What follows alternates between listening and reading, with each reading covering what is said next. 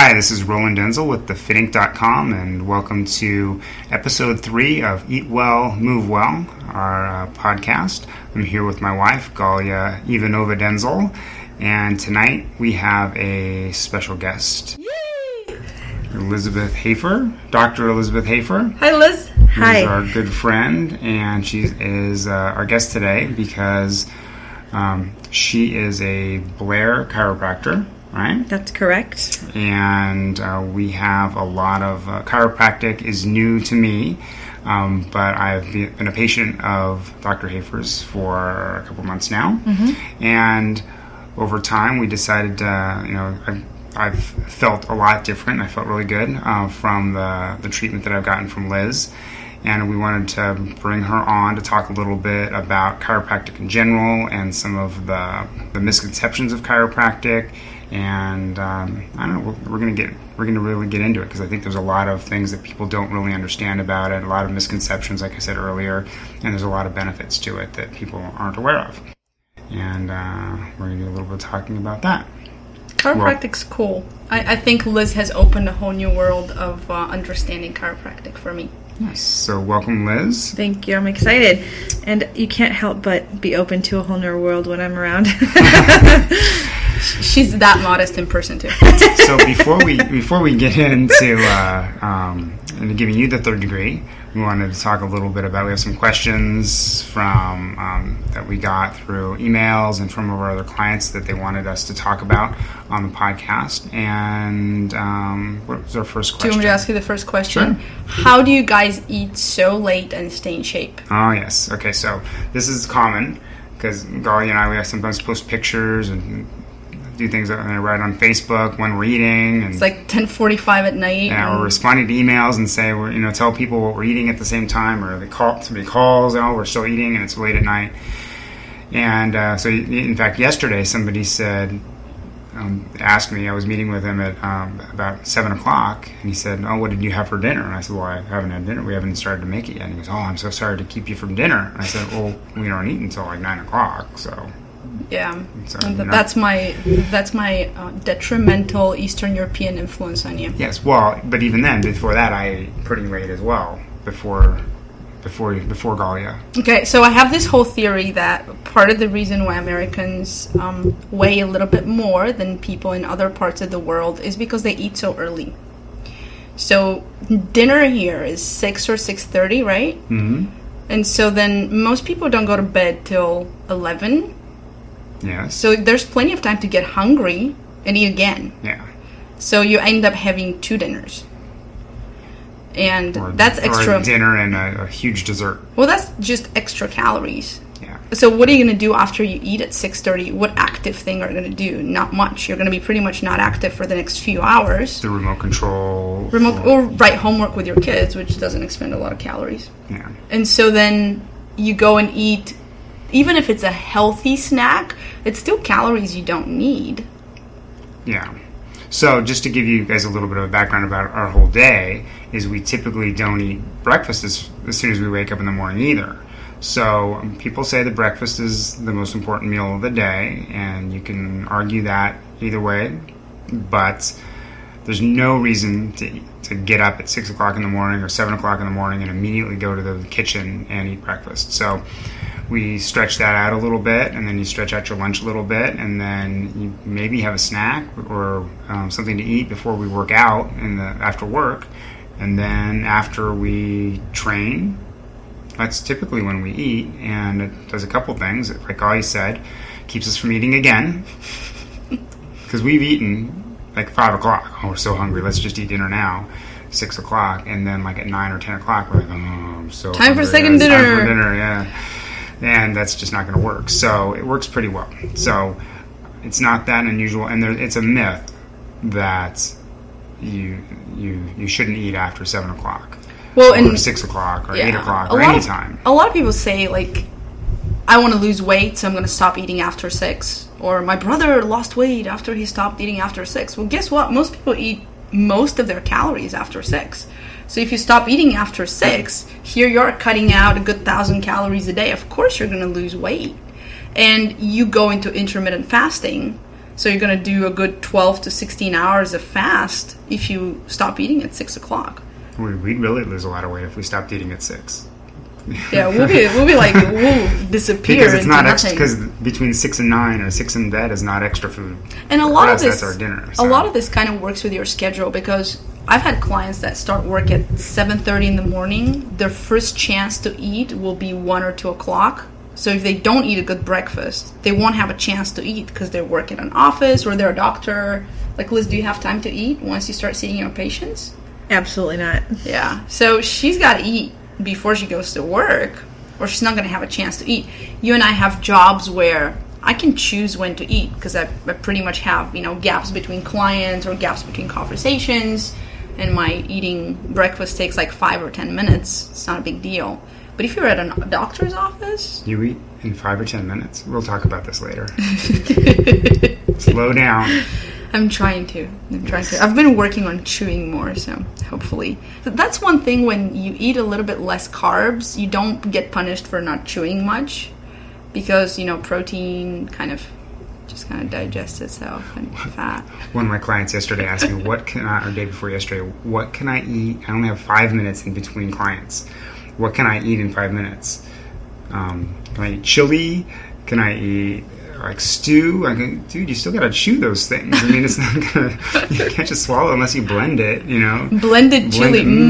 Chili smoothie. So, in that case, if you really only have 5 minutes, you have to have some sort of a healthy shake or something. It's gotta be a shake. And really make it count.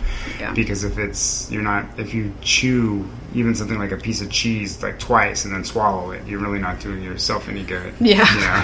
There's no time for digestive enzymes to kick in, and Yeah. Okay, so I guess that kind of answers the question of, why do we eat so late and how do we still stay in shape? But it doesn't matter. As long as your calories work out for the 24-hour period with your activity.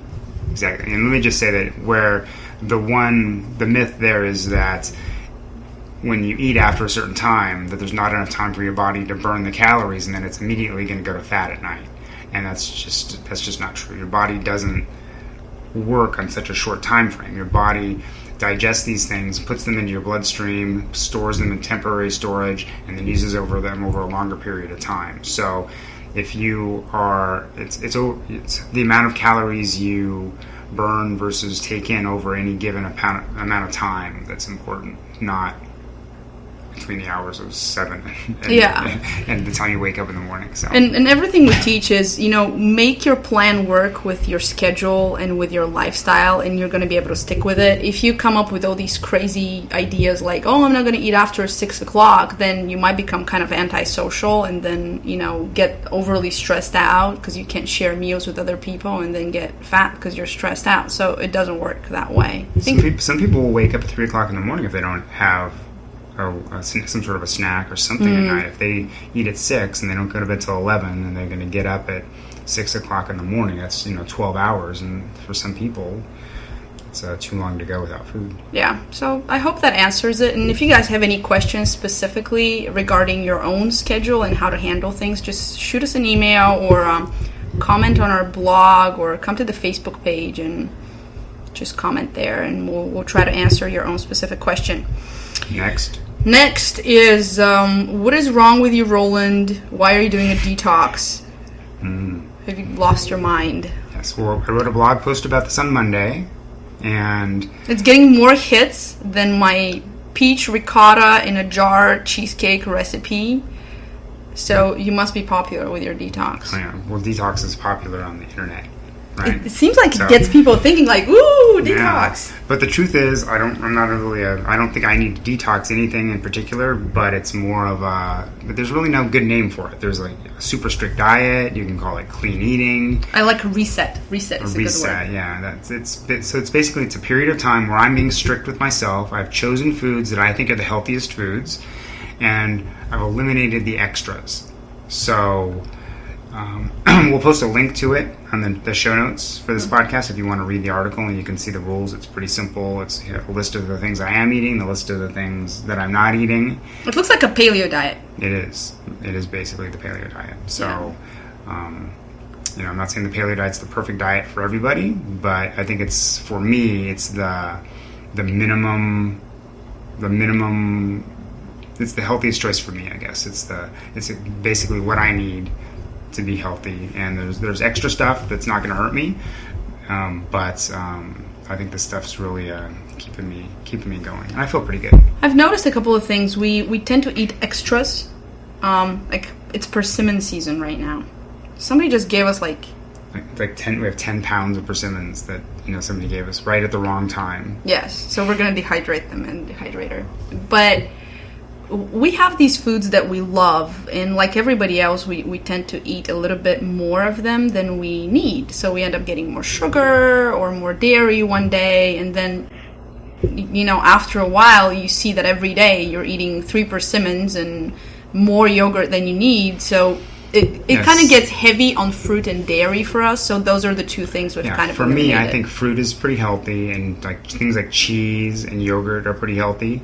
But like if I'm staying up late working on something, trying to get something done, I start to get hungry, and I look in the refrigerator for yogurt, or I eat another persimmon or more apple, and it's like it's not that these foods are bad, or nuts. Like if we have a big bag of nuts around the house, I'll start eating those, and they almost never fill me up. They don't really satisfy me at night. It's just I want something to eat. So this has been a good lesson, because I still go over to the kitchen late There's at night. nothing there. You'll see it happen later.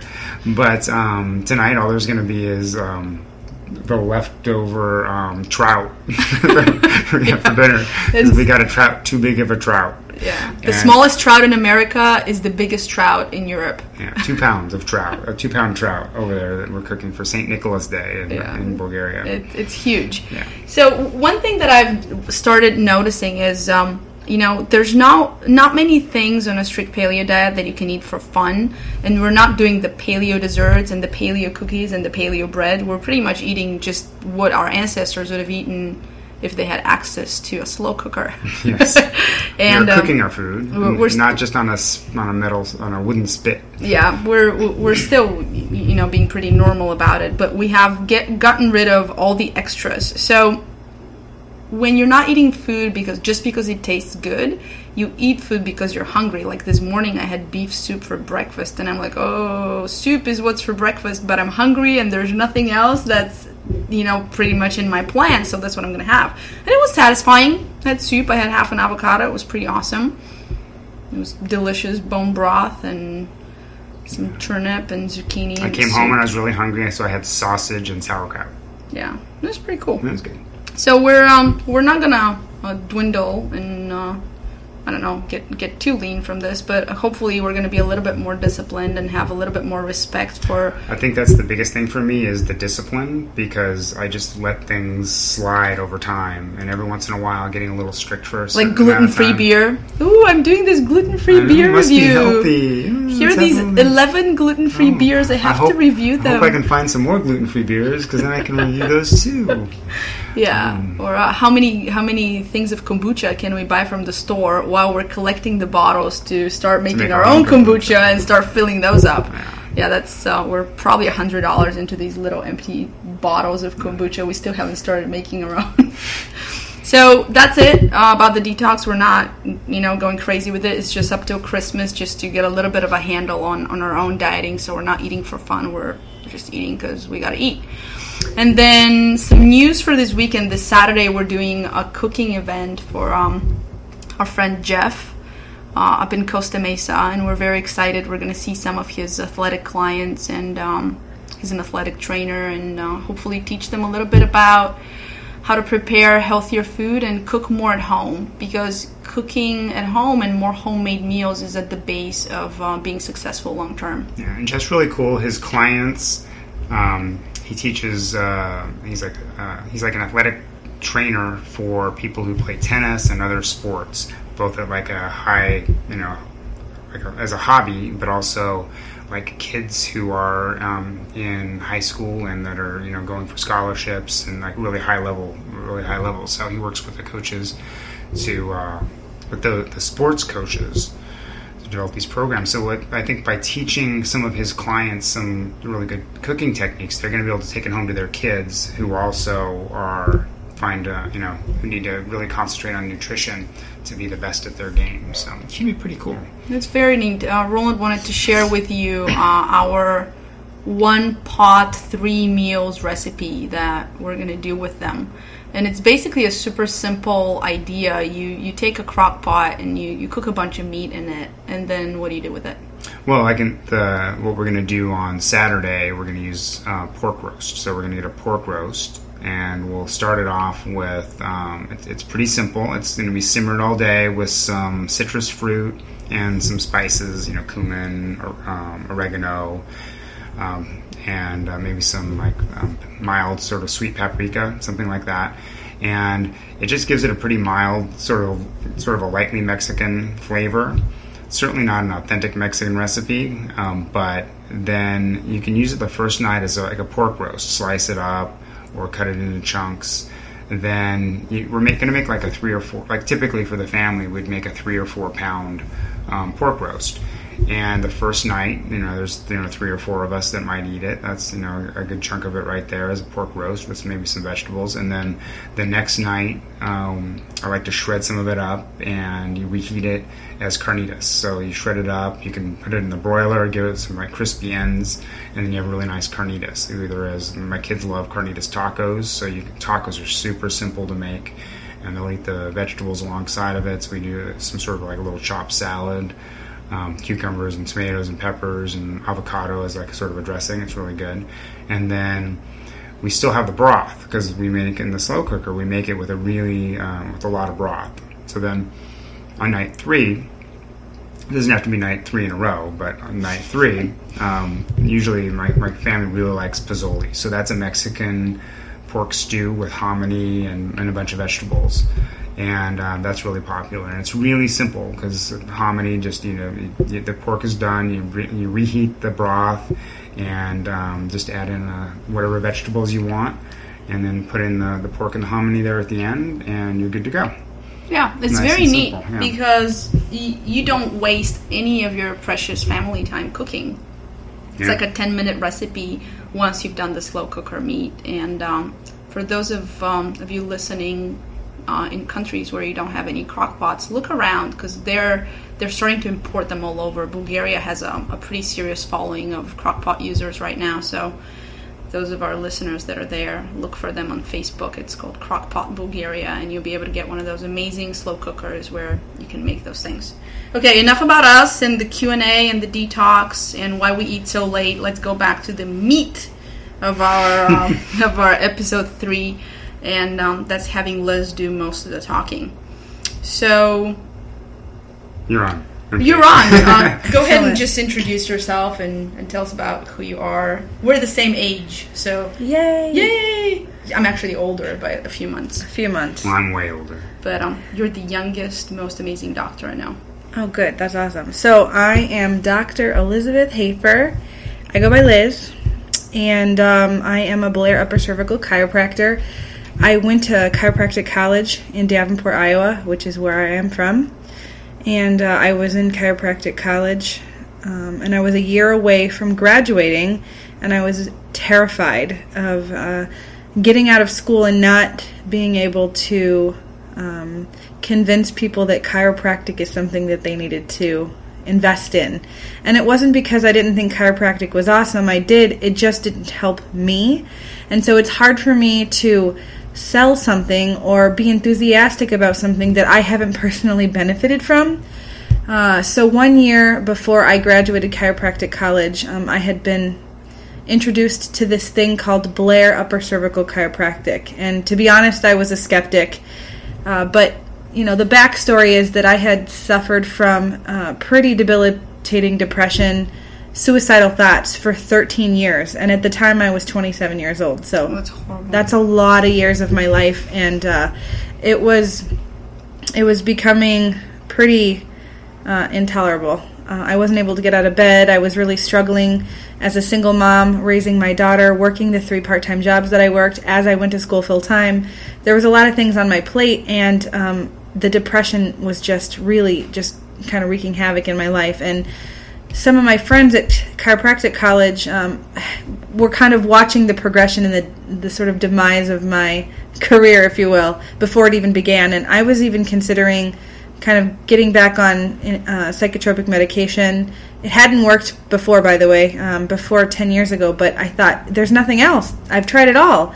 I've tried nutrition, I've tried regular chiropractic, I've tried counseling, and nothing was helping. So they asked me to at least give this Blair upper cervical thing a shot, and I was really hesitant, but I said, I have nothing to lose. And I was, like I said, I was a skeptic. I didn't believe that just moving the atlas, which is the first bone at the top of your neck, could make any difference.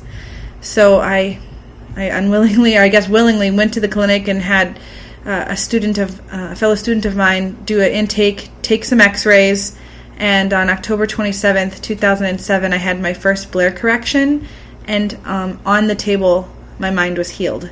I didn't have depression anymore. I got off the table and I was healed. I didn't want to kill myself. I had hope for the first time in my life. And immediately I knew that I had to do this because this is the thing that was going to change the world. Wow. So let's take a step back because maybe people don't know anything about chiropractic. Right. So what's the difference between regular chiropractic and Blair chiropractic? Well, I think we should start with what is regular chiropractic, right? Because if you don't have an understanding about the philosophy of chiropractic, it's going to be hard to make the transition to Blair. So chiropractic is a science, it's a philosophy, and it's an art that basically says that our bodies have an inborn ability to heal itself. And if you allow the innate intelligence or the inborn ability for your body to heal itself to be expressed better, you're going to be healthier. And what chiropractors do is they assess that ability through looking at the spine. And I use the spine as my portal of entry into your health. So medical doctors use medication and surgery. Homeopathic doctors use homeopathic remedies and herbs, and acupuncture uses energy. Chiropractor use the spine as a portal of entry into your health. And what our job is to make sure that your nervous system is functioning 100%, because your brain is the master control for your body. And if your brain isn't connected to every single tissue, cell, organ, body part, it's not going to function the way that it's supposed to.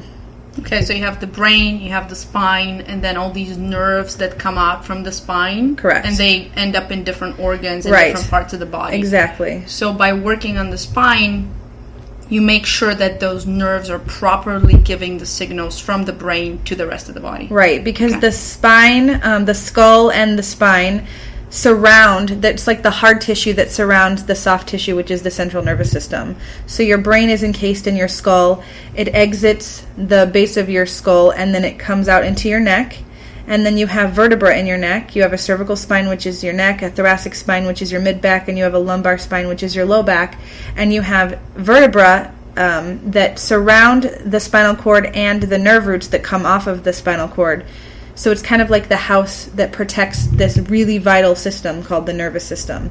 And if the structure or the bony formation gets misaligned, it can irritate the sensitive nature of the nervous system. And if it's irritated, it's not going to transmit energy, or rather information, the way that it's supposed to. Okay, so you kind of need to make sure that this bony outside casing is in its place. That's exactly right. Okay, and you assess, you find if something is out of place, and then put it back in place. Basically, that's what we do, yeah. And is this something that hurts? Well, for people that haven't experienced the Blair chiropractic method traditionally doesn't hurt because we're very specific about what we're doing. In general, chiropractic is a very non-invasive application, and done properly, you don't really feel anything but good effects from it. Some people come in, and we'll get into this a little later with like what would make you want to come see a chiropractor, but if you have a neck spasm, more than likely there's an irritation to the nerve that's telling that muscle what to do. And so touching that muscle may be a little tender, but when you get the adjustment done, the muscle immediately relaxes because the nervous system information has been reestablished. Yeah, that's very cool. I've actually seen Roland as your patient laying on your table with, a spasming mid-back. Then 1 second it feels as hard as rock, and 3 seconds later it's soft and, Right. and manageable like Right. a loaf of bread. And Yeah. it's amazing to And watch It's it. my back you're talking about. Yeah. It's not soft like a loaf of bread. It's strong and manly, Yeah, but it's properly like toned. more like Ezekiel bread. Tough and chewy. It's properly but toned. pliable. Yes. Yeah, definitely. So what's the difference between regular chiropractic that works with this whole spine and Blair chiropractic? And we say regular and where is there a name that you like? Is it just chiropractic? Yeah, I mean, Or is there- chiropractic, the funny thing about chiropractic is there's as many techniques as there are chiropractors, because everybody's going to learn how to do something and then make it their own.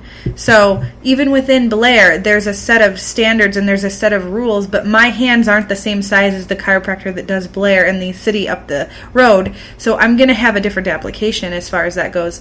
The basic understanding and how we move the bone and what we're looking for and what x-rays we're studying to get that information is the same, but obviously the art form, remember it's a philosophy, a science, and an art. The art form, the application of the adjustment is as different as every chiropractor that exists. But within chiropractic, there's hundreds of different techniques. The Blair upper cervical specific is one technique within this world called upper cervical.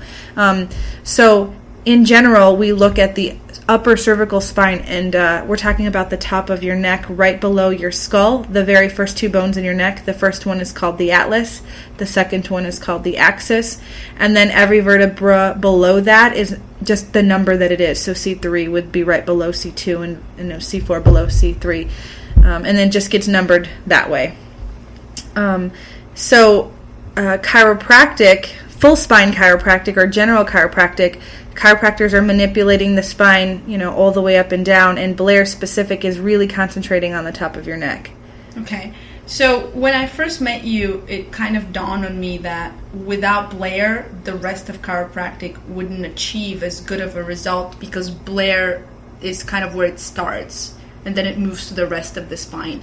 Because if you adjust the kind of the entry port of the nervous system, then the rest could just flow. Right. It's like such a simple concept, but there's debate amongst, the Yeah. chiropractic world where, well, maybe it's the pelvis and the sacrum, and that's where there's this technique called Gonstead, and they base everything on, is your pelvis level or parallel to the ground? And the interesting thing is, the more I study the upper cervical work, the more I understand that everything is connected to everything. So it isn't just about the atlas, it's also about how that person's relating that correction in space, and it's a symbiotic relationship with the pelvis and the sacrum. So everything has to be taken accounted for, and everything has to be evaluated. The mode of application definitely should always start with the top, because like you were saying, that's where the initial connection point between your brain and the rest of your body happens. And if there's a disconnect at the beginning, you can imagine that there's not going to be much information or hope for something at the end chain, right? Yeah. Something that I see with my practice in restorative exercise is your biggest issues usually come from the head, because if something's wrong in your neck, and if your head cannot be straight, then your brain always makes your head straight. Exactly. That reflex to keep your eyes level with the horizon. Right. And it's going to keep your head straight no matter what kind of crookedness it has to create to the rest of the body. That's exactly right. So I can see how scoliosis could start from an upper cervical issue. Absolutely. Or how, any sort of hyperkyphosis or hyperlordosis or an uneven pelvis that we see, because once your head is not straight, then your brain makes it be straight, then you have to compensate That's somewhere. exactly right. And that's why we look at the relationship between the head and the neck first and foremost, because as you just got done explaining, the rest of your spine is going to compensate to what the head is doing. Mm-hmm. You were just describing the righting reflex, one of the many reflexes that the brain has in order to keep your head level with the horizon. If you walked around with your head tilted to the right, you'd get dizzy very quickly. Mm-hmm, mm-hmm. So your body compensates to that, and that is where scoliosis starts. That is where knees and ankles and hips start to degenerate. And I use this analogy with my patients all the time. I talk about tires on a car and how if they're not properly aligned, one tire wears out quickly, and then the entire chain of command and the wheel and all the drive shaft and everything gets messed up because one tire is out of alignment. Yeah. So the exact same thing happens with the bones in your back, the discs in your back, and all of the joints and muscles and ligaments associated with all of those things. That's very cool. We wanted you to share some, I hate to call them success stories, but some inspiring stories from your practice, where people normally wouldn't expect those cases to get better. Because in America, I find that people say, oh, my back is out, I'm going to go see a chiropractor, or my back hurts, or my knee hurts. It's usually something musculoskeletal that people talk about. Right. And as a chiropractic profession, we've done a really good job at making people think that if you have neck pain, back pain, or a headache, chiropractors are who you need to go see. And obviously we have success with it, and there's a lot of studies out there that show that like low back pain and people that are off work from low back pain get significantly better faster with a chiropractor than doing just physical therapy or taking a muscle relaxant, or even going as far as having back surgery. So obviously the traditional things like headaches and back pain and neck pain, those are all things that on a daily basis we see. And it's interesting because a lot of the patients that come in have low back pain, their necks feel fine. We do an evaluation, we find that they have an upper cervical misalignment. We adjust their neck, we don't adjust their low back, and their low back gets better. And that's that whole compensation theory. So we get their head on straight, and that's what I tease them. I said, you're going to walk out here with your head on straight. And then their low backs start to feel better because their pelvis then untwists and untorques and aligns itself up to the proper position. But cool. I have some really neat stories. I was thinking about some things that I wanted to share that maybe would intrigue listeners to think about if, outside of the box a little bit. And so I have a couple of stories, and they're kind of fun. And it's neat because I take care of people literally from the minute they're born until they're 95. I think my oldest patient's been 97. It's pretty neat. That is so neat. Yeah. Almost a centenarian. Yeah, it's really cool. So I wanted to share with you first, just yesterday actually, I was at the office and I had a family come in that have been regular patients for a while, have had phenomenal success, but she brought her 4-month-old son in to see me because he has a condition called torticollis, and it's basically where there's this contracture of the sternocleidomastoid muscle, and his head was stuck to the left, to the point where he couldn't turn his head at all, one way or the other, and the side of his head was actually deforming because he couldn't pick his head up off of his crib or his car seat. And they'd taken the baby to medical doctors, and they were to the point where they were getting ready to put a helmet on the baby because they didn't want his head to be deformed, because it affects your brain. If your head's in this critical forming stage and your brain's being smashed one side, it's going to affect development. And also, they were thinking about doing surgery to cut the SEM muscle so that it wouldn't be contracted, and then they could do some therapy to make the head straight. So I was introduced to this little guy, and his parents just were so excited to have me do an evaluation on him. And I did a couple of different tests. I did a nervous system scan. I did a thermographic heat reading. I did some palpation. And I was able to get him adjusted, and within 10 seconds, the baby's neck was no longer spasmed. He could hold his head up straight. He started looking to the right and to the left. He was giggling uncontrollably. It was so cool. And his mom was like shocked and almost crying because for 4 months her son has been suffering, and she not only was he irritated with this neck issue, but he has chronic vomiting, and he was just kind of an upset little guy. Within 10 seconds, his life changed. That's amazing. I got the opportunity to talk to them today, and his head's completely straight, and they've already noticed a significant difference with this baby. And it's just so powerful. We literally just removed the nervous system interference from his brain to the rest of his body, and his body responded in a normal way. So what would make a little guy get maligned? That was what I was going to ask. 4 months old. Yeah. There's not a lot of... Exactly. There's not a lot of life history. Football that he played. Yeah, he's not spending too much time on the computer. Exactly. And so this is why a health history is critical, and I'm very adamant about finding out about birth. And it turns out he was born with the help of a vacuum extraction. Okay. And, this country is, you hear the stories about birthing, and it's like 3 out of 10 babies are getting born cesarean section, and the doctors and the nurses don't have the patience to let the woman labor naturally, so they give them Pitocin and different drugs to make the labor go quicker, and that puts a detriment and a stress on the mother and the baby, and then all of a sudden things aren't cooperating or going the way that they want it to in a timely fashion. So then they start taking out things like forceps and vacuums and all kinds of things to assist the birth that could be naturally done.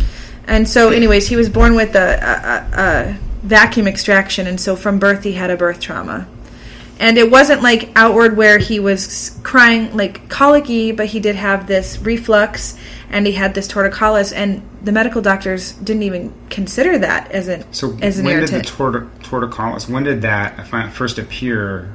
When did they notice They knew like the second day when they were leaving the hospital. So was it sort of like, something either during birth or maybe while he was developing inside his mother, or during the birth process or whatever, there was some almost like an injury, and then there's like some sort of like nerve, almost like a strain or something like that, and then it causes like the muscle to cramp up, which causes your development in a strange way, like swelling or something. Well, think about it. If they're like hooking up a vacuum to the baby's head and yanking the baby out to help kind of pull it out and during the delivery process, that entire cervical spine is being stretched. Who invented this thing? I don't know. It's been around for a long time. Probably from the time of the Second World War. Yeah, when they started knocking. Literally, that's what it looks like, and scary. It is really scary. And so, and they say, "Oh, I had a natural birth. I had an epidural. I had Pitocin, and they used a vacuum to get my baby out. But I gave birth vaginally, so it was natural. So we have to redefine what we understand. And I could go into a whole nother topic. We should have a whole podcast talking about births. Yeah. So that's that was his trauma. So that we got that little guy fixed. I'm excited to see his head return to a normal the next shape. time we have you, we're going to ask for an update. Yes. So another one, again, it was a 6-month-old little girl. She had gone to PT. She, again, had torticollis. She had gone to PT 3 times a week for 6 months. No change whatsoever. The mom had been a regular patient, and she had asked the PT, can I take my daughter to the chiropractor? I don't really know why she thought she needed to ask permission, but she did, and they were like, well, I don't think it's going to help, but you can try. And I adjusted this little girl, and the next day her head went straight. The mom took the daughter back to PT, and they were shocked. That's amazing. If I were that PT, I would totally come and want a meeting with right, you. And it's not like that I have anything against PT. I refer patients to PT. I refer patients to Galia. I refer patients to people that do work that I don't do because that's their area of expertise. But without neural integrity, without nervous system integrity, all the exercise and all of the PT in the world isn't going to make that muscle stay fixed. So it's about having that connection, that brain-body connection. So that's what we did for these 2 little babies, and it's pretty incredible. That's so neat, especially with somebody so young. Yeah, I know. It's so awesome. And so people kind of get freaked out. They look at me because I'm a kind of aggressive. I ask, like, why aren't you bringing your kids in here? If it's good enough for you, don't you think it's good enough for your children? And they look at me like, well, why would I need to bring my kid in? And I said, well, if their little bodies are developing, I mean, don't you want to prevent them from having the issue that you're having like 10, 15, 20 years from now? So they get it that way, and it's so neat to see the lights turn on for the parents, for them to get that how important it is for their little child to not have to needlessly suffer. And then when they get that correction and the baby's a completely different baby on every level, it's just so neat to see how that bonding can occur between the parent and the child with them connected. That's very neat. So that's those 2 stories. That was exciting. I have a really interesting story about a woman who just turned 75. She was a severe asthmatic. She has actually been taking some pretty heavy medications and been on an inhaler every day for 50 years. And she came in and her posture was completely distorted. One of the things that I do in my analysis is I do a posture analysis where I'm measuring how their pelvis is relating to the ground, how their shoulders are relating to the ground, and how her head is relating to the ground, and how it looks, together too. So I put them up on strings and I measure her, and she's got a really distorted posture, and she's heaving, like the top of her lungs are like gasping for breath every minute of the day, even with the help of these medications that she's been on for 50 years. I do a solid neurological exam, physical exam. I get her health history and do some x-rays. We get her adjusted, and like the next day, she calls the office and says, "What did you do to me? I don't have to use my asthma medication anymore. I can breathe normally for the first time in my life." And I was like, okay. So I have You're like, that's cool. I know, and I mean, I expect it because it's just so awesome to know that once your brain is connected to your body, your brain is the master control. I always tell people the best doctor that you know is the doctor inside of you, the one that was given to us. Yeah, Our bodies were designed to be healthy and whole and take care of itself, and so only when there's an interference is there an issue.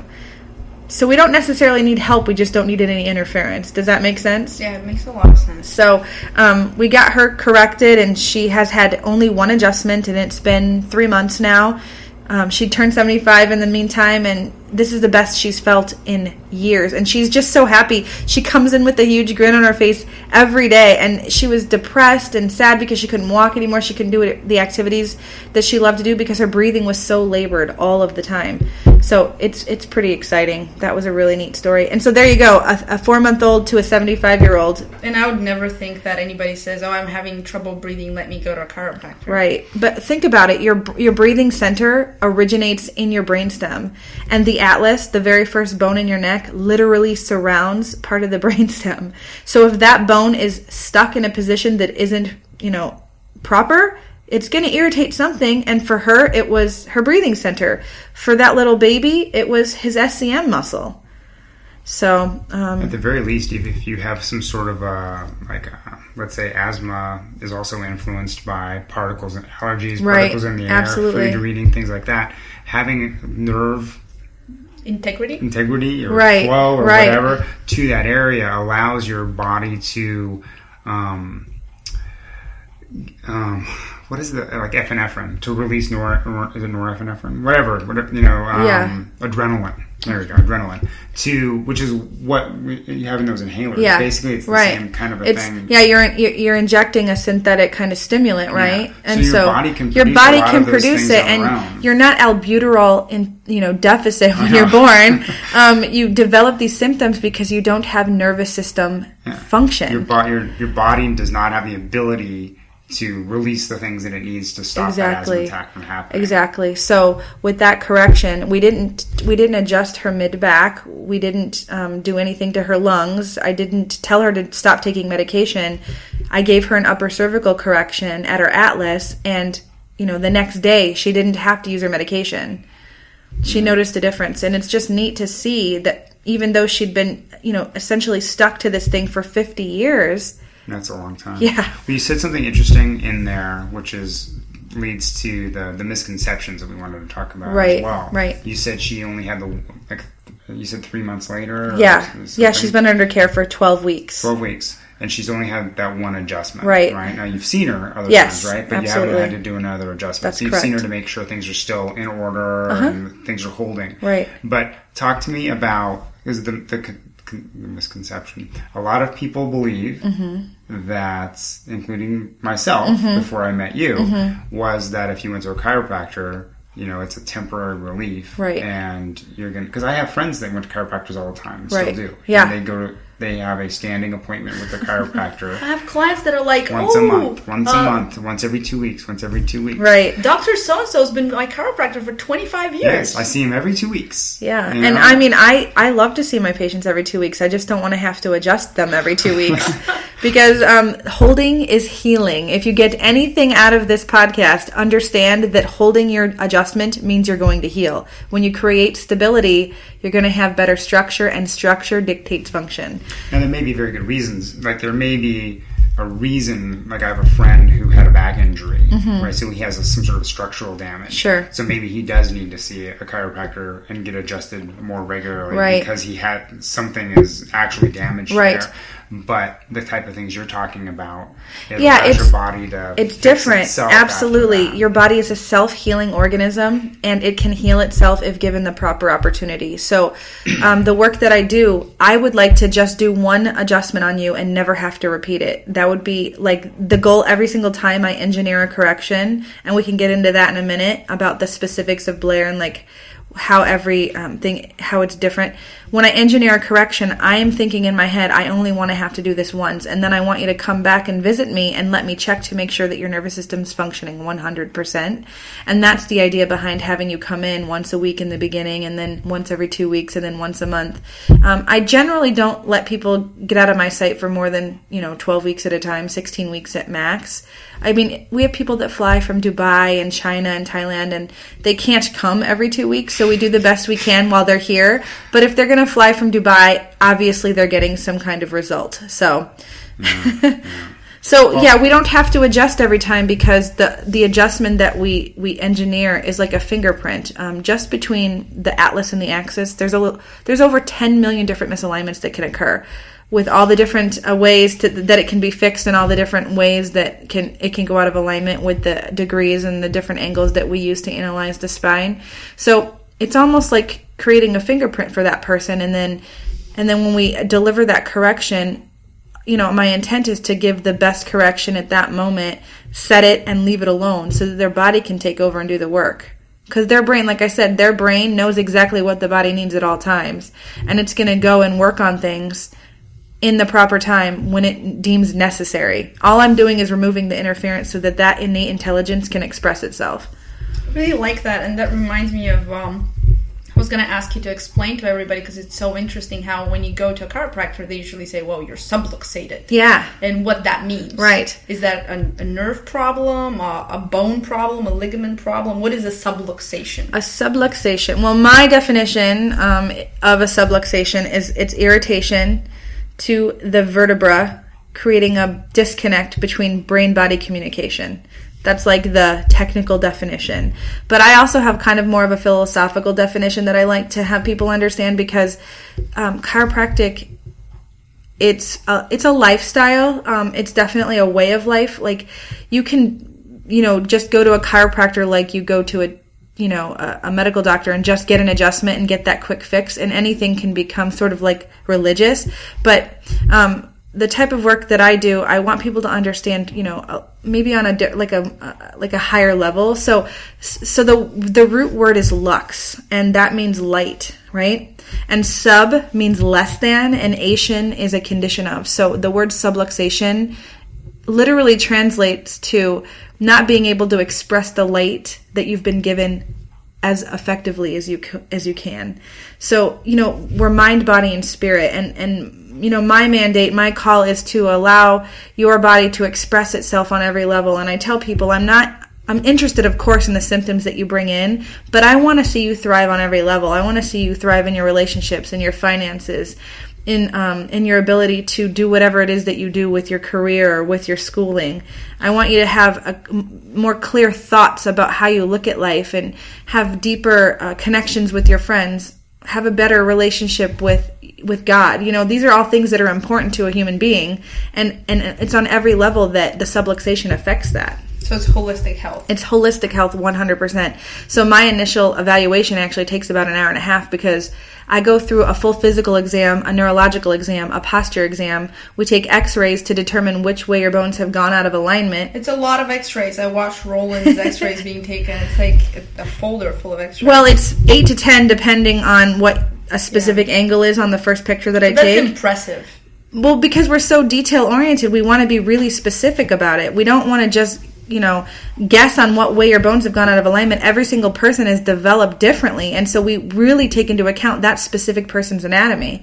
And on top of all of that stuff that I do, I spend 45 minutes figuring out what motivates you, how is these things affecting your life, and also what kind of trauma history do you have. And it's physical trauma, chemical trauma, emotional trauma. So I really kind of figure out your whole life story in that time, and then because I know where you've been, I can understand how you're going to heal and how you're going to move forward in the future. It's just such a neat process. Well, I was a little skeptical, and having gone through this like 6 weeks ago or something like that, I found, before I forget, it was very interesting. The x-rays were boring. I try to make people laugh. No, it was so funny.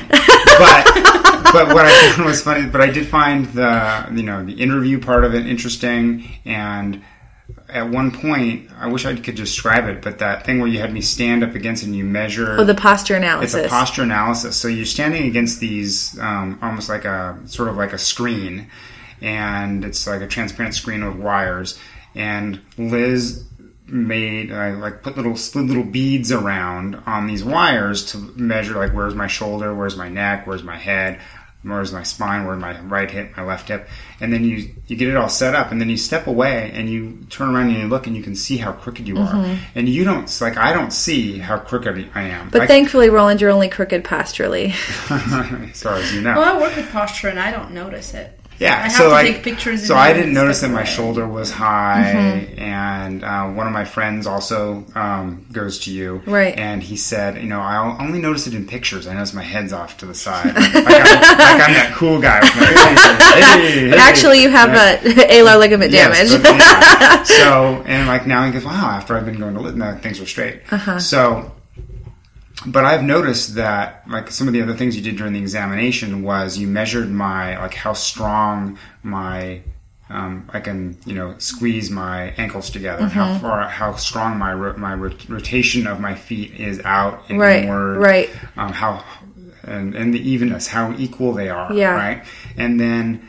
And every time I go back to Liz to get a little, she doesn't do any more adjustments. She just checks to see how things are going, and she always measures those things.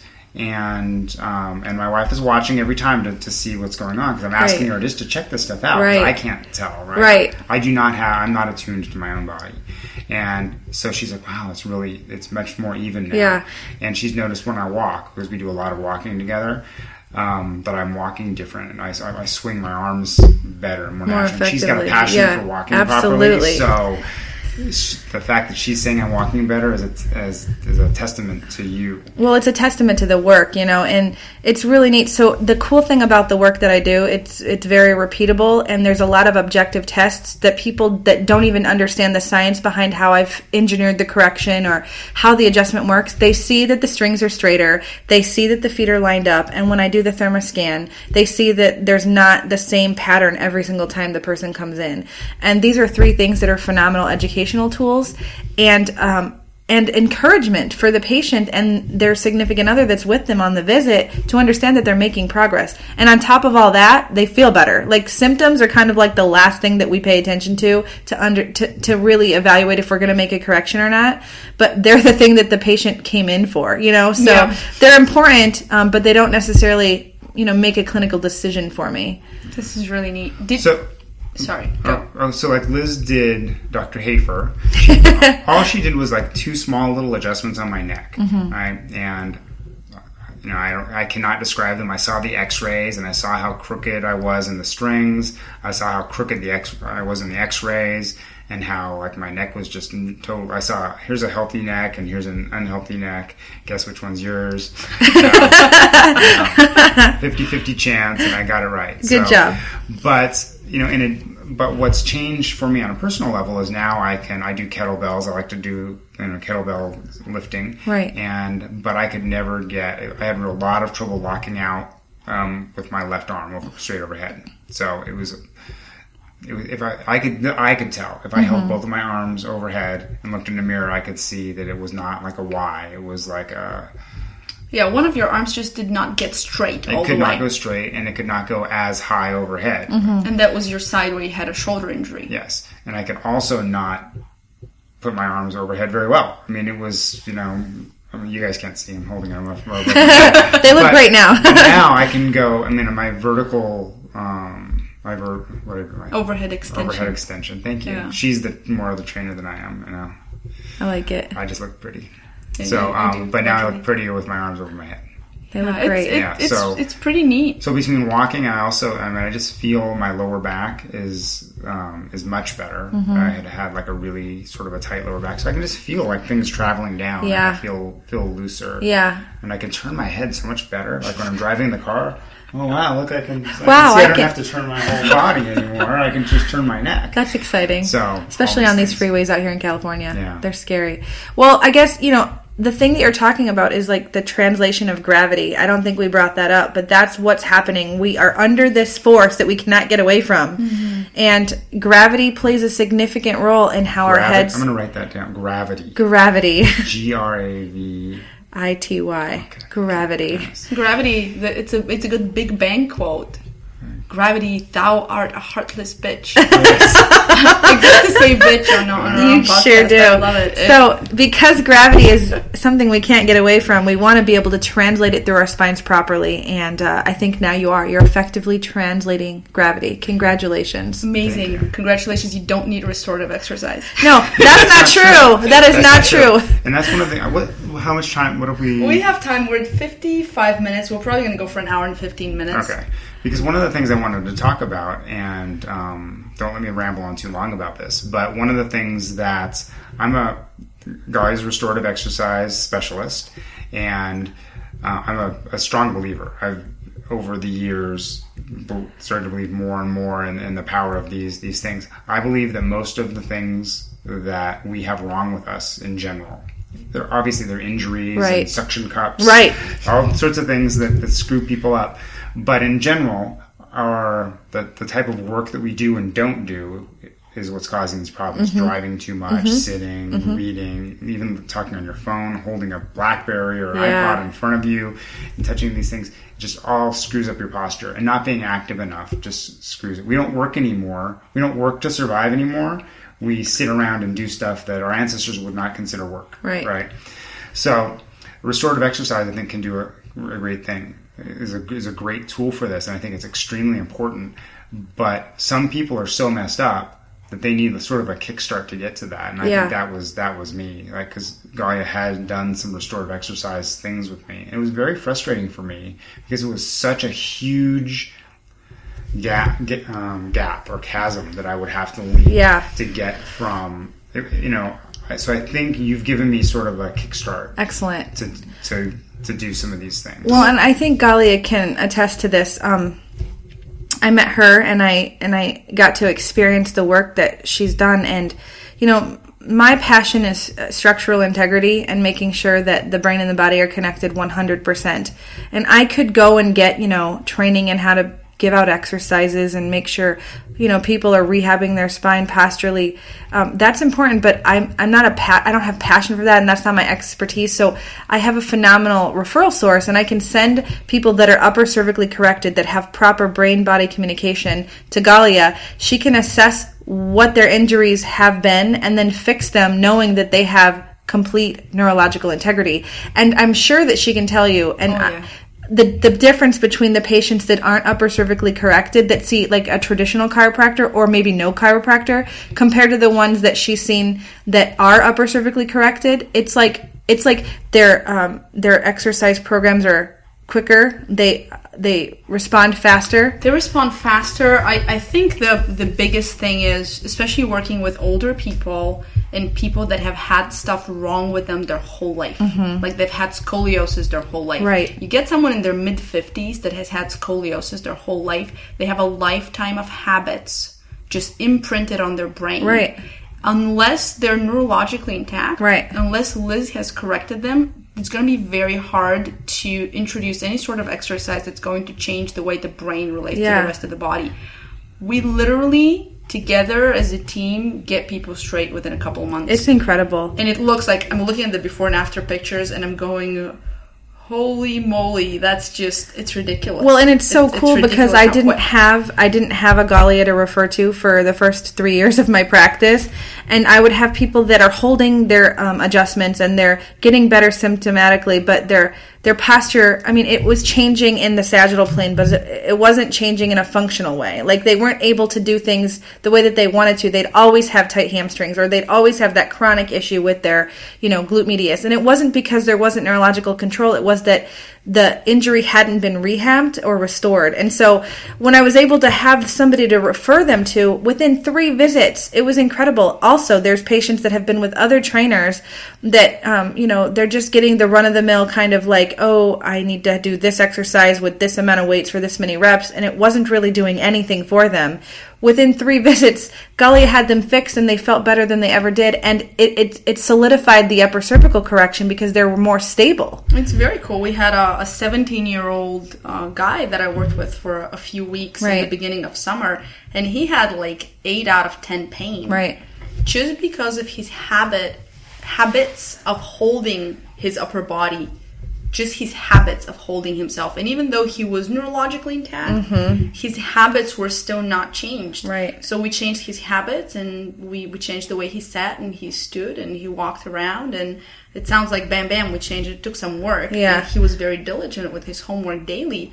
But I literally get a text that's, 17-year-olds don't share much. But I'm like, how much is your pain on a level of 1 to 10? And he's like, 1. Right. Instead of 7. So yeah, and this kid who, like, really didn't have a lot to say would come in, like, thanking me for getting Galia on board, and his whole life is changing, and his mother's excited, and it's just so neat to see the world of restorative exercise and holistic coaching meet chiropractic. And I just want to point out that this is an active kid too. Yeah. He's not like... No, he's not sedentary. He's not a couch potato, he was playing computer gaming tennis kid. Yeah. He's like, 3 hours a day, right. football in the afternoon. Right. So he plays sports, he's active, and he's he's not overweight. He's in good shape. Yeah, he's like a relatively... But he had these postural problems that were either caused by something or causing things that were... He had a fall years ago. Okay. That started it all. Yeah. So... you're like it's a vicious circle. Like if you can't get out of it, you need something to get you out of it. That's exactly right. And, traditional chiropractic can be a temporary fix where you'll hear the people say, like you kind of asked earlier, why do people have to go back to the chiropractor all the time? Well, to me, like, I'm never going to tell you it's not a, one-time thing. I'm going to always want to see you for the rest of your life to make sure that you're holding the correction that I gave, to make sure that you're exhibiting neurological integrity. Doesn't mean I have to give you an adjustment every time you come in. My job is to assess that your nervous system's working 100%. And I will... Sorry. No, I was just going to say I will make sure that that's happening on every visit. But other chiropractors, the way that they practice, they find things to adjust every single time because they're not getting to the root cause, which is the irritation at the brainstem. Once the brainstem doesn't have neurological interference, other things can get fixed from that on its own. So I'm not going to lay you on your side and crack your low back every time you come in because your right hip hurts. I'm going to fix your atlas, and then your body's going to put your hip into a better place because you're translating gravity better.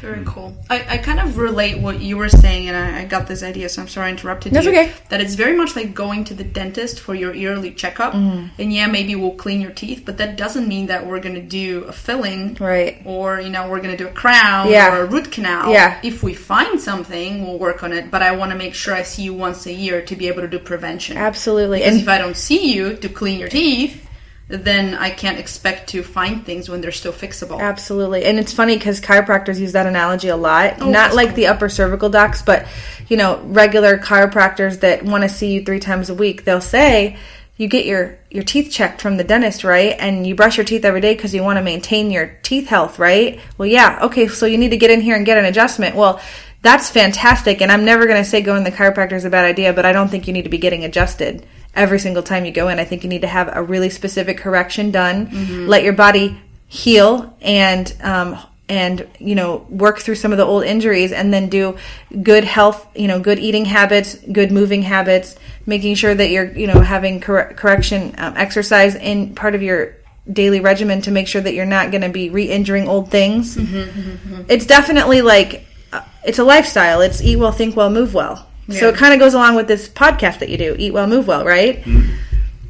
Yeah, so it's pretty cool. We live well too, so it's pretty cool. So we always as we start to do it, we always have to do it as a separate take because we get the name wrong. Right? Eat well, live well. Well, no, it's eat well, move well. But we live well too. We live well. You couldn't live well if you don't eat well and move well. That's right. Well, I like your philosophy a lot, and I like. Obviously like yours because you have no choice. I'm your wife. You're biased. But for a couple of reasons, you talk about gravity, and her whole thing is about gravity as well. It's like in order to be in proper alignment, or yes, you have to translate gravity right. So correct. Gravity points down, right? Right. And if you are off kilter, I mean, gravity's still pointing, so it's gonna crush one part of you, Absolutely. and so you're gonna be crooked. So you have to be in good alignment one way or another. Correct. For gravity not to have detrimental effects. That's exactly right. The other thing is, the reason I like the philosophy, both of your philosophies, is it goes back to mine. Mine's mostly food related, right? But I always look at things like, well, how are things supposed to be, like way back when? And if I can't trace, like, obviously there are accidents, there are suction cups, whiplash, right? There are bad training programs that cause Absolutely. people. There's bungee jumping. I just did it once. I didn't tell you that. Oh no! I left that out of I gotta my write that interview. down. Darn I it! bungee jumped 2 jumps. Actually, I already knew. Day. No, I'm just kidding. You could tell by my X-ray. Yeah. And but I know that there in our modern world there are things that we need to do. There are artificial things that we need to do to fix ourselves, to get ourselves back into the way nature or God intended us.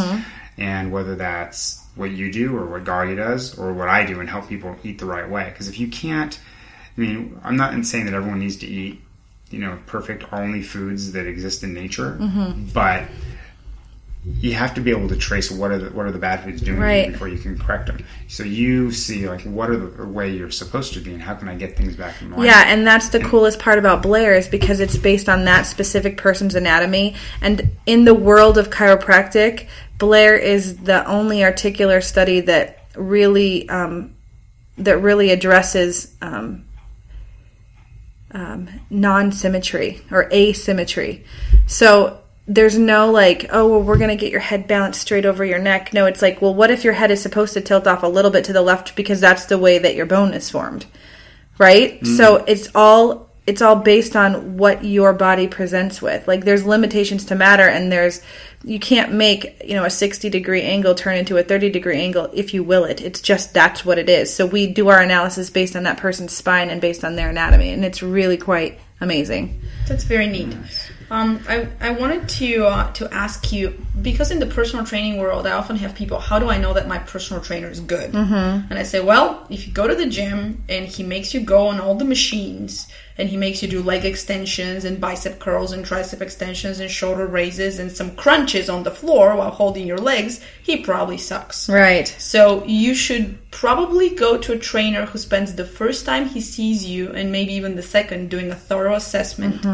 And here is a list of trainers or a resource that I can refer to, that you can find a trainer in your area that has had this specific training, and maybe that's a better chance to find a good one. Absolutely. So when I first came to the U.S., I had some low back issues, and I was going to a chiropractor who kept insisting that it's my psoas. And every time I would go, he would work on my psoas. Well, I intuitively know you shouldn't be touching my psoas. Then through my work with what I know about the psoas and the type of muscle that it is, that confirmed that that's probably not a good approach. So I tried to talk to him about, is there some other way we can approach it? And he wasn't very open. So for me, because I know what I know about the body, 7 or 8 visits showed, like a few $100s later, it showed that he wasn't helping me and he wasn't open to looking for another solution. So I said, okay, very nice guy, but he's not helping me, so I'm going to stop going. Right. But if I didn't know what I knew, I would just keep going, and you'd keep poking my psoas, and we wouldn't go anywhere. Because it seemed like it helped for the day. It helped for the day, and then the next day was equal or worse. So you want to know what is something to look for to make sure you have the right kind of chiropractor? Yes. Okay. Well, obviously somebody that, like you said, does a thorough analysis on your first visit. I would probably steer away from chiropractors that, for $25, you can get a full neurological exam, all the x-rays you need, and an adjustment and a massage. They're probably not going to do the kind of assessment you need. You can't even get a good massage. Yeah, it would cost them money, for $25. So you want to find somebody who's going to take time to do a proper analysis of your spine and take into account where you've been, what you've been through. Listen, you don't want a doctor who's looking at their clock or like half paying attention to you. You want to make sure that you have their attention, that they really like understand where you're coming from. Because if you're not being heard on the first visit, you're not going to be heard any other time, right? Should you expect to get an adjustment in your first visit? No, absolutely not. Especially with the work that I do. Okay. I need time to analyze all of the information. It's like little puzzle pieces, and I have to put together this mosaic and make it work for that person. And it takes, time to study the x-rays, take into account the different injuries that they've had or whatever their history is, and really kind of dial in a correction. So we generally do not. I mean, under extreme circumstances, I'll have somebody, like let's say they flew in from China. We have them come in. President of China. Not quite, but someday. Do they have presidents in China? I know they have a king. Oh, okay. What do they have? No, I think they have a in China. Yeah. Dictator. Well, yeah, it's a communist country. Yeah. So they have a. It's probably the chairman. Here we just lost all of our geography. Oh dear God, help us! Politics and all and now these we're fans banned we from had. China. Let's go back to the regular old lady who flies from China. She comes in and I do a full analysis on her. I'll have her go away for the afternoon and come back in the evening after I've had time to sort of digest what it is that I had the encounter and get everything analyzed. So very rarely do we even do that on the first day. I always like to have at least one day to kind of analyze everything. And let them kind of think about the information that they've been given, because during the process they're being educated most likely on something that they've never heard before, and they have to process it as much as I do because it's completely different from anything that they've experienced in the past. Very neat. So your personal testimony and your practice as a doctor are very impressive, and I know because I get to see you and talk to you, right, that you are working on a book to share all of this. That's right. Can you give us a little bit of inside information? Yeah, it's a new project. My best girlfriend, Jackie Newhouse, and I are going to be writing a book on the power of friendship, the power of standing up for convictions and what you believe, and the power of upper cervical chiropractic in healing depression. Mental health is a passion that I have. Obviously, I suffered with mental health issues most of my life. And so I know firsthand the devastating effects that can occur when, what we've been given and what we've been told can help doesn't. And I was able to find an answer, thank God. And so we're going to just tell our story and encourage people to think outside the box and realize that there's other things besides, medication and different kind of treatments that the Western allopathic medical model would offer to help people with this thing that, affects millions of people. It's horrible how many people suffer with depression and just with the lower quality of lives that we have. And people need a lot of hope. Yeah. Because switching from one medication to another isn't hope. Right. It's just another crutch. Right. And if there is something... That's like we often have this conversation about nutrition. It's like, really, your migraines could get better if you maybe change your food a little bit. Absolutely. You probably don't need all these pills you're on. And maybe nutrition won't help. But it's worth a try. Absolutely. And then when there's all these non-invasive kind of God-given things that we have, why not use them before, we take a tank to a knife fight? Yeah, absolutely. Absolutely. So I'm excited that you're writing a book. I know. It's kind of exciting. I mean, I've had it in my heart for a while, and Jackie and I just decided, we have to do this. There's so many people needlessly suffering. People are dying because they don't have information that maybe if they had the information, they would have made a different choice. So we're going to put it out there and look for it in 2013. It's like I said, it's just kind of underway, but we're going to have you again here talking about the book when it's ready, so that people know how and where to pick it up and what it's called, and excellent. Maybe come to your book signing. Yeah, can't wait. Before I forget, how can people find out more about you? Let's say they want to know more about Blair Chiropractic. Okay. Maybe they want to fly in from China. You know what? Yeah. If they came to China, I would set them up in a really nice hotel. They would pay for it, but I'd make sure they got a nice hotel. The resident suite. The Air Suite in Rancho Santa Margarita. It's at the top of the hill, overlooking the reservoir. It's beautiful. I put my mother-in-law there, so it's nice. It's nice. We always wonder who stays at that hotel. Right. Right, Michelle Hafer. I love you. Yeah, so you can go to my website, it's www.drhoefer.com. So my name sounds like Hay, but it's HOE. We're going to put it in the show notes. So drhafer.com.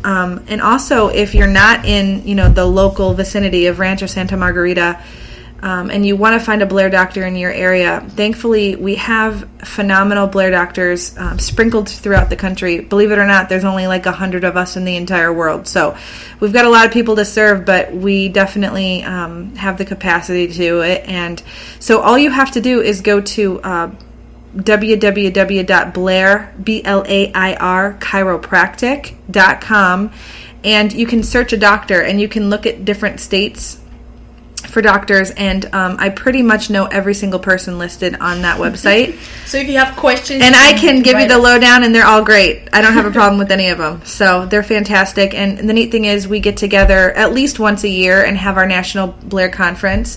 And on top of that, we have a Facebook page where we're always comparing notes and kind of slipping and checking each other to make sure that we're always doing the best work possible for the patients that we take care of, because so cool. This work it's a phenomenal thing. And the truth be told, when people really get the power behind what it is that we do, we're going to have to raise up a generation of Blair doctors to handle it, because we won't be able to. But at this point, we still have capacity, and we just want to take care of people, and we want people to know that there is an answer. And if the work that you've been having done to you, even if it's general chiropractic, if it's not helping, there's a different way. Seek out something different. Mm-hmm. You don't have to stick with the chiropractor because he's a nice guy.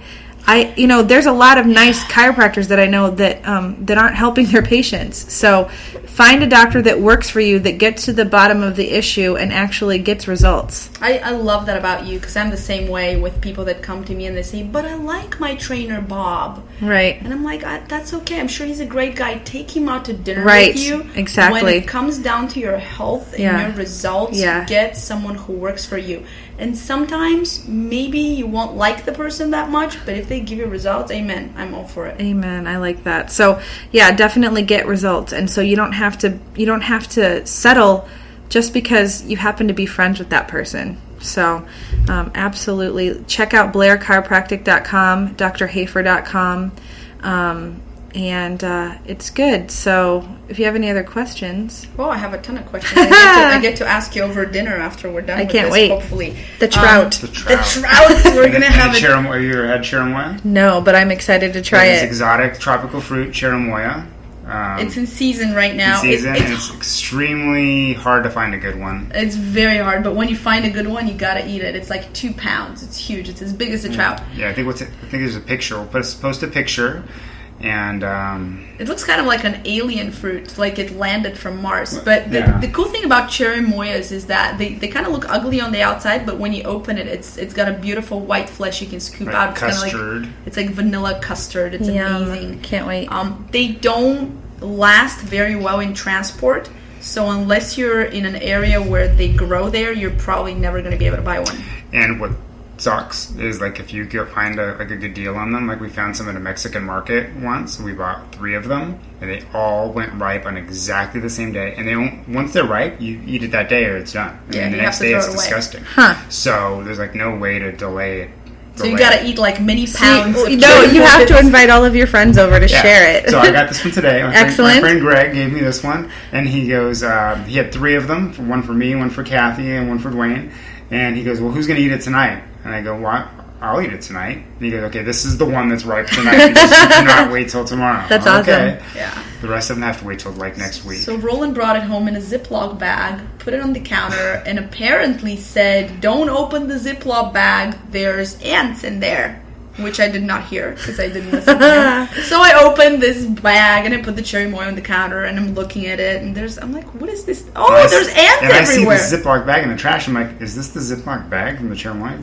Did you not hear me saying that? Maybe Galia is subluxated and she didn't hear clear. Yeah, so I still have not had my Blair experience because I was traveling. Yeah, she left for 6 weeks. And I always find an excuse to not go. Oh, I have an exam coming up. Oh, I have competition coming up.